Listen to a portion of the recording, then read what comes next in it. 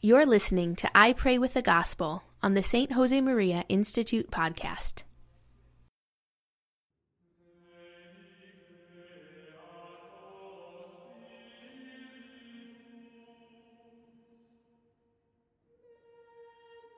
In the name of the Father, and of the Son, and of the Holy Spirit. Amen. My Lord and my God, I firmly believe that you are here, that you see me, that you hear me. I adore you with profound reverence. I ask your pardon for my sins, and the grace to make this time of prayer fruitful. My Immaculate Mother, Saint Joseph, my Father and Lord, my guardian angel, intercede for me. The Feast of St. John the Apostle. A reading from the Gospel of John, chapter 20.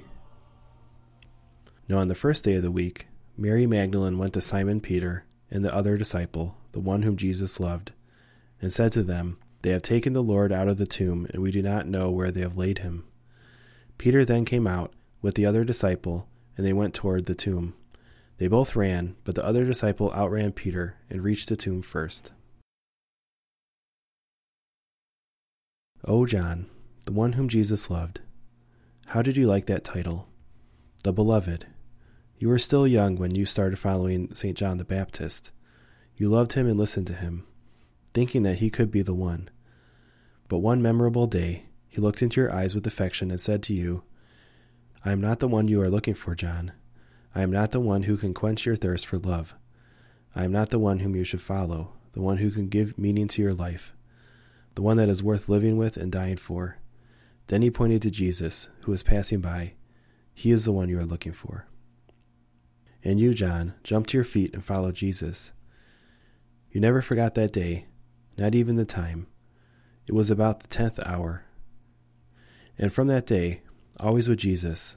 With him you were, from beginning to end. You heard Jesus preaching on the mount, by the sea, in the temple, in the streets. You, John, saw his glory on Mount Tabor during his transfiguration. You saw him multiplying loaves and fish, transforming water into wine.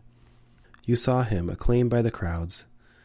But there you were also, dear John, when he was despised by the leaders, when he was betrayed, rejected, deserted.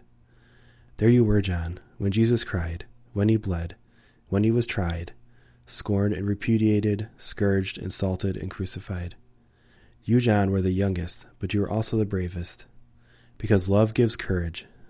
Thank you, John, for loving him so much, for your daring, for comforting Jesus when he needed you.